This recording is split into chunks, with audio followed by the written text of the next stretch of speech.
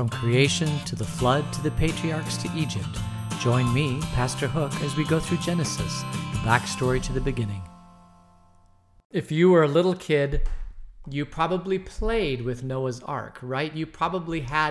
We have here in our living room a Noah's Ark made out of wood and little wood figurines of all the little characters, two ducks, two geese, two dogs, two cats, two horses, two cows, two sheep, and a little Noah and a little Noah's wife. And, our kids played with this little thing when they were young. Now my grandkids play with this, or my grandchild plays with this when she's here. So it's a really, really well-known story. It's a fun story because you get to play with the animals 2 by 2. But, there's a dark side to this story. I mean, God, through this story, wipes out mankind except for Noah and his family. And, as in a lot of stories, right? Grimm's fairy tales that we read as a children, if you actually go back to the Grimm's fairy tales and start reading them, you realize these are pretty gruesome. And so we are a lot more sanitized telling stories today to our kids than we've ever been in history. I mean, you go back to some of those German folk tales that we tell our kids, and they're scary and horrible. And Hansel and Gretel is not a very peaceful story, right? And Noah's Ark isn't a peaceful story either. But mankind is, we have a tendency and a capability to be very cruel to each other. I mean, as we're seeing right now in all the violence in Minnesota, right? It's just, or all across the country, that we have a capacity to inflict great harm upon other people, and hurting people hurt people. And we're in a time right now where there are a lot of people hurting, and we have that capacity. And so I think telling these stories to our children, even the gruesome ones, are probably a foreshadowing of things that could happen in their life as they live their life, because not everything is a bed of roses. We have this great free will, this thing called free will, but when we exercise our free will for evil, it can look pretty bad. So we're going to get into the story of Genesis. You've heard, like I said, you've heard the story a million times. Not the Genesis, we're in the flood. Yesterday we looked at the lineage from Adam through Seth all the way down to Noah. We talked about the Nephilim. But the whole part of that, I think the whole reason why that whole narrative of the genealogy of from Adam to Noah is in there, is to just kind of set up the backstory to this whole story about Noah and his wife and the flood. So we're going to go ahead and start. This is Genesis chapter 6, and we are going to begin at verse 9, all right? So this is the account of Noah and his family. Noah was a righteous man, blameless among the people of his time, and he walked faithfully with God. Noah had 3 sons, Shem, Ham, and Japheth. Now the earth was corrupt in God's sight and was full of violence. God saw how corrupt the earth had become, for all of the people on earth had corrupted their ways.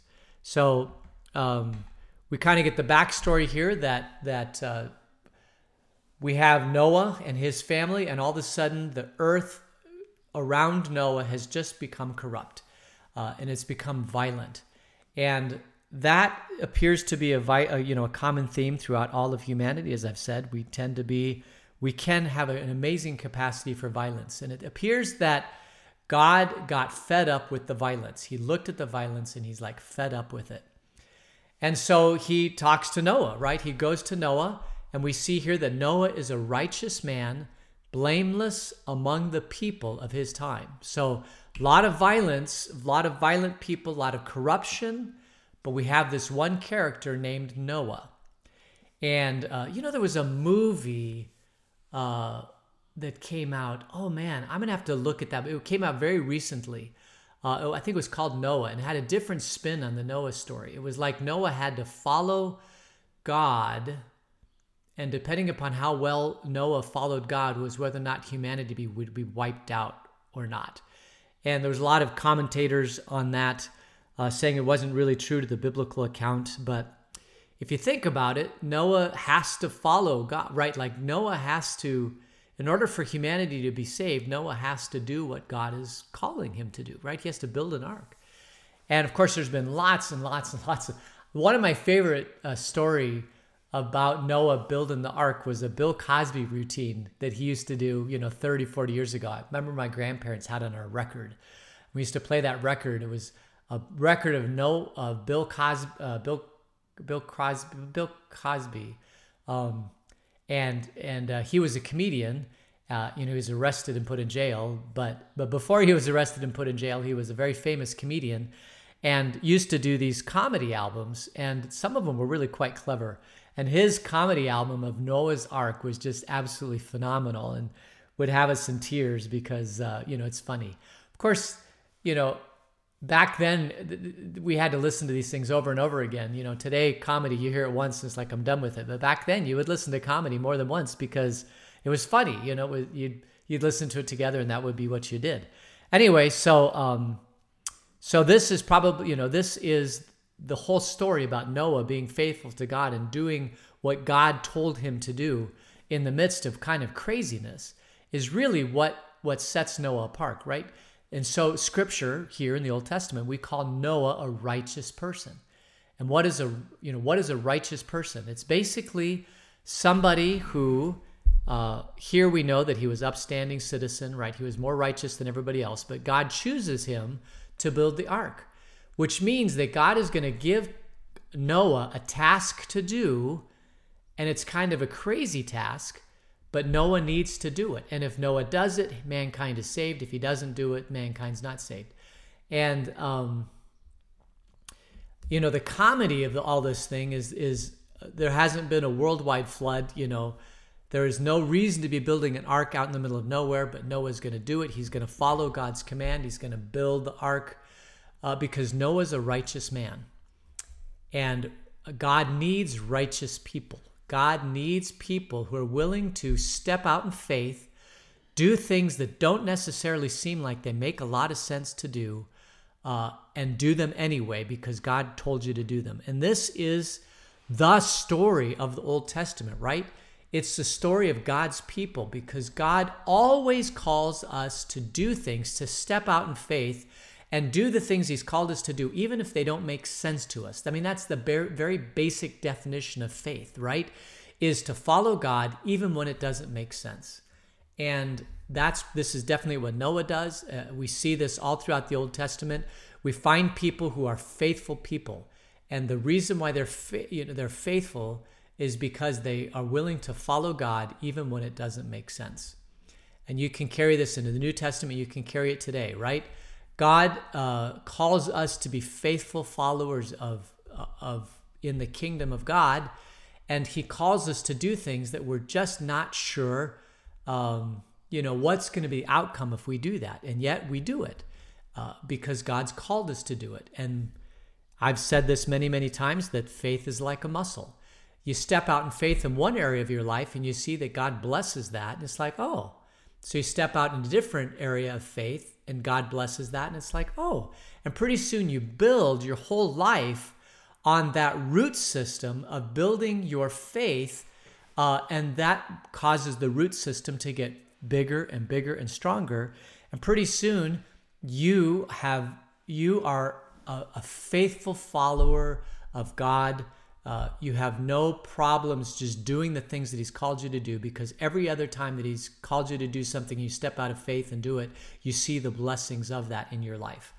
And so Noah is one of these people. He's going to be one of these people that is righteous, and he follows God's will. He steps out in faith. So Noah is the main character of this story. There's some other characters that come along with him, but Noah is the guy. And all of us are here because Noah was a faithful guy, according to the flood story.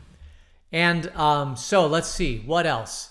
Why is God angry? What's the setup to this story? Well, it says in Scripture here, there's violence and corruption happening in the world. Violence and corruption. And I must say that that there has still been violence and corruption in the world. There's definitely corruption going around, and there's definitely violence going around. And it's interesting. One of the things I wonder about with all the stuff going on is there such a thing as a righteous violence? Like, at what level is the violence acceptable, and at what level is the violence not acceptable? And in my earlier days, I would say, well, there's no level of violence that's ever acceptable. And it's like, well, we fight wars, that's violent, right? We try to break up, something through violence. I mean, we escalate violence righteously to break up violence that may be an unrighteous violence, right? But it's the other part, which is the corruption part. And we have seen throughout history where at some level there is corruption, and the corruption appears to never get fixed or solved until the violence is escalated.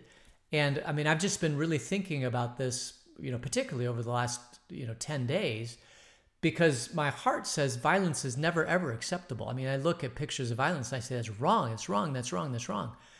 But I know throughout history that there have been times when governments, I'm not saying our government, but there have been governments or elected officials or people, kings, queens, oligarchies, or whatever, that use their power in very, very bad ways. And the only way that you can kind of stop them from using their power in bad ways is to kind of overthrow that system of government, or at least make your position heard through violence. And so I don't even want to get into the whole violence that's going on in Minnesota or across the nation right now, but I do know that throughout history, violence has been used to try to bring about justice.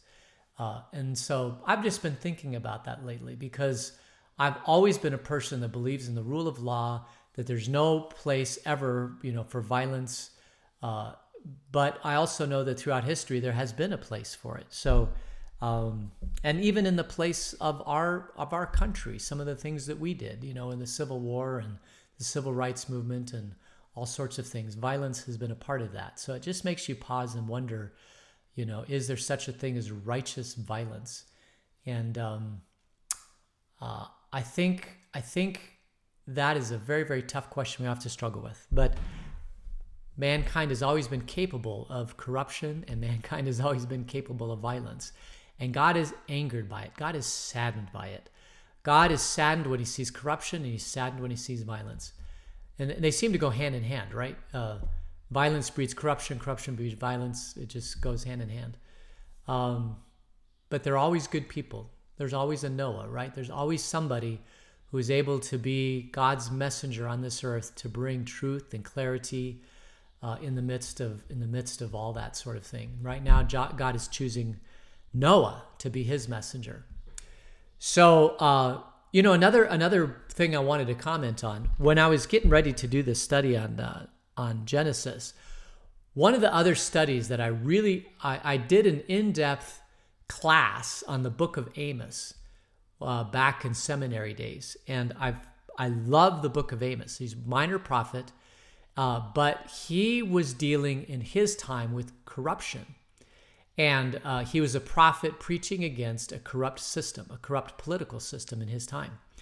And this was even before the stuff happened in Minnesota.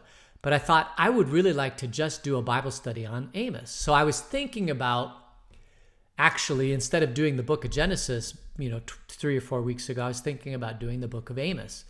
And now I'm kind of like, man, I wish that I'd done Amos, because we'd be right in the middle of it. We'd have a perfect world example of how power can be corrupted. But I'm guessing that when we finish Genesis, at some point we'll get to the book of Amos, and I'm sure it won't be too far into the book of Amos before we'll have an actual real world example somewhere across the world of corruption and violence. Okay, so it's not going away. And the other thing it's a major theme, if you've got corruption, you've got violence, is, and this one we have to talk about, there's always God's grace. We always see in the midst of corruption and violence the hand of God doing amazing things. And I know that there's horrible things going on right now around the country. But if you look hard, it will not be too difficult to discern that there are wonderful moments of the hand of God with His grace, acting through, I believe, through His church, doing amazing and wonderful things, even in the midst of horrible corruption and violence. So look for those things and praise God for those things when they happen. And I probably should look for those things and then bring them out when I see them, because they are beautiful. They're wonderful things. That in the midst of terrible tragedy, God's grace still shines through. And that's an amazing thing. So, all right, so now we have the setup to this whole story. Noah's a righteous man. God sees corruption and violence, and so He's going to do something about it. So let's go see what God is going to do, as if you don't know the answer, right? Verse 13, so God said to Noah, I am going to put an end to all people, for the earth is filled with violence because of them. I am surely going to destroy both them and the earth. So make yourself an ark of cypress wood, make rooms in it, and coat it with pitch inside and out. And this is how you are to build it. The ark is to be 300 cubits long, 50 cubits wide, and 30 cubits high. Make a roof for it, leaving below the roof an opening 1 cubit all around. Put a door in the side of the ark and make lower, middle, and upper decks. I'm going to bring floodwaters on the earth to destroy all life under the heavens, every creature that has breath of life in it. Everything on earth will perish. But I will establish my covenant with you, and you will enter the ark, you and your sons and your wife and your son's wife was with you. Well, let's just keep reading. You are to bring into the ark 2 of all living creatures, male and female, to keep them alive with you. 2 of every kind of bird, of every kind of animal, and of every kind of creature that moves along the ground will come to you to be kept alive. And you are to take every kind of food that is to be eaten and store it away as food for you and for them. And Noah did everything just as God commanded him. So now we have the epilogue or whatever the story is building, the rising conflict of the story. God's angry with earth because of violence, so He's going to destroy everything. He wants to destroy mankind and the earth, but He's relenting. He says, I'm going to save Noah and his family. So He gives Noah the description of how to build this ark. Don't know why He picked ark. No, I mean, we know nothing about how Noah did any of this. I mean, did he have shipbuilding experience beforehand? All we have now is it's an ark. It's made out of cypress wood. It's 300 cubits long, 50 cubits wide, and 30 cubits high. I have no idea how long a cubit is. But there is supposedly a life-size replica of the ark somewhere in Arkansas or somewhere back east at the Genesis Museum. There's a Genesis Museum back east, and they built a life-size ark, so you can actually walk through the ark. Now, Jennifer and I want to go see this ark.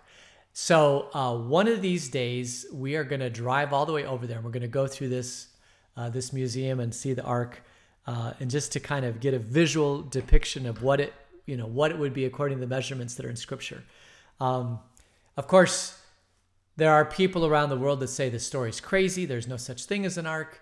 There have been geologists and archaeologists and explorers that have been looking for the ark for thousands of years. Does it still exist? Is it on Mount Ararat? You see a headline every once in a while. They found the ark, and then the headline goes away. And so that would be the find of a lifetime, my friends, is to find the ark. Because it's interesting that every culture, there's so many. The Sumerians have a flood story. The Babylonians have a flood story. There are too many cultures out there that have a very, very similar flood story about, floods coming up and some were saved. That it cannot be just that it's just one culture. There has to be something to this story. There must have been a catastrophic flood at some point in the history of the world. And we'll get into this a little bit more. Like, is it a localized flood? Is it a worldwide flood? God calls it a worldwide flood, but you're talking about, thousands of years ago, and they didn't even know that the world was round back then. So, they may have thought that the earth existed for 200 feet in each direction, and that is the whole entire earth. So you cannot read into Scripture the knowledge that we have today about the earth being round and how all that is. You have to understand that this story, this is the ancient Near East. But there is absolutely no question that in the ancient Near East, thousands of years ago, there was some catastrophic flood, because it's in every culture. They all talk about it, and it explains a lot of the geologic events that happened at that time. So, God gives Noah the dimensions of this thing, and I'm going to guess that it's probably like 60 feet high and 50 feet, 100 feet wide and maybe 400 feet long or something. It's a big, big honkin' ship. There's no question about it. Is it big enough to bring all the animals? I mean, I don't know. I think they might answer that question if I go see the ark. Like, is it big enough for all the animals? Or like the Irish Rovers saying, did the unicorns end up playing so much because there were so much fun-loving creatures that they missed the ark? I don't know. But it was definitely a large, large ship. And then God's going to do that. And then he says, I'm going to establish a covenant with you. And we're going to talk about that covenant. And you will enter the ark, and you and your sons and your daughters' wives with you. And then you're going to bring all these living creatures that are going to come to Noah. He's going to put them in the ark, and he's going to keep them alive. And then what do we find at the very end? Noah did everything just as God commanded him. And this is why I'm reminded of the Bill Cosby comedy routine, because he's building this ark and all the people are looking at him like he's crazy. But it turns out that Noah wasn't crazy. He's the one that followed God. And so he's the one that's saved. Let's see. Yeah, we could continue going into it. So let's just read on a little bit. And the Lord then said to Noah, go into the ark, you and your whole family, because I have found you righteous in this generation. Take with you 7 pairs of every kind of clean animal, a male and its mate, and 1 pair of every kind of unclean animal, a male and its mate, and also 7 pairs of every kind of bird, male and female, to keep their various kinds alive through the earth. 7 days from now I will send rain on the earth for 40 days and 40 nights, and I will wipe from the face of the earth every living creature that I have made. And Noah did all that the Lord commanded him. So Noah's taking, we always say 2 by 2, but if it's an unclean animal, it's 7 pairs of every kind of clean animal and only 1 pair of every unclean animal. And of course, we find out later in Scripture what they define as an unclean animal. There's certain kind of hoof designs, like a pig is an unclean animal, right? There's just certain kinds of animals that are unclean, and there's certain kind of animals that are clean. And not exactly sure why it's 7 pairs of the clean animals and 2 pairs of the unclean animals, but maybe they're going to use it for food because you could. But we find out later that you can eat food after the flood. Were they going to eat food on the ark now? I don't know. But Noah is getting into the ark here 7 days before the rains are coming, right? So this is a major, major, major expedition to fill the ark with all these animals. But what does Noah do? Noah does all that the Lord commands of him. So this is the story, and it's the pretty soon. Now the rains are going to come, and we're going to see the destruction of mankind. And if you think about it as just a story that you tell your kids, we always talk about Noah and his wife and happy, smiles on their faces, but the fact is that a lot of people die, a lot of animals die. I mean, this is a worldwide destruction, and it's because God's angry at the world for the violence and the corruption. But He found one man, Noah, who's righteous, and so He saves him and his family. And God calls us at times to be righteous. He calls us always to be righteous, but he always calls us to step out in faith and do things that we're just not sure about. But when we do them, we see the immense blessing in our lives when we do that. So I guess the lesson from this part is step out in faith, do what God's calling you to do, and you'll see the blessings of doing that. So how about it's 7:30 or 8:30, so we'll close in prayer and we'll kind of get into the depth and the meat of this story tomorrow. So let's pray. Dear God, thank you for sparing mankind. Thank you for finding a righteous man, Noah, giving him the instructions to build the ark. His example of righteousness and following you in the midst of craziness, Lord, is a good example for us today. Because I know you're calling your church in the midst of violence and corruption to do the right thing. Lord, so we pray for your wisdom and guidance of what that right thing is. Help us to always stand up for people who are fighting against corruption all throughout the world, all throughout time. Help us to fight against corruption. Lord, help us to love everyone in this world.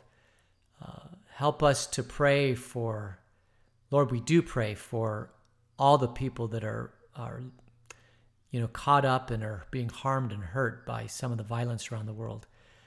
We lift them up to you also. Be with our nation, our country, our world, our community. Help us to simply follow you. In your Son, Jesus' name we pray. Amen.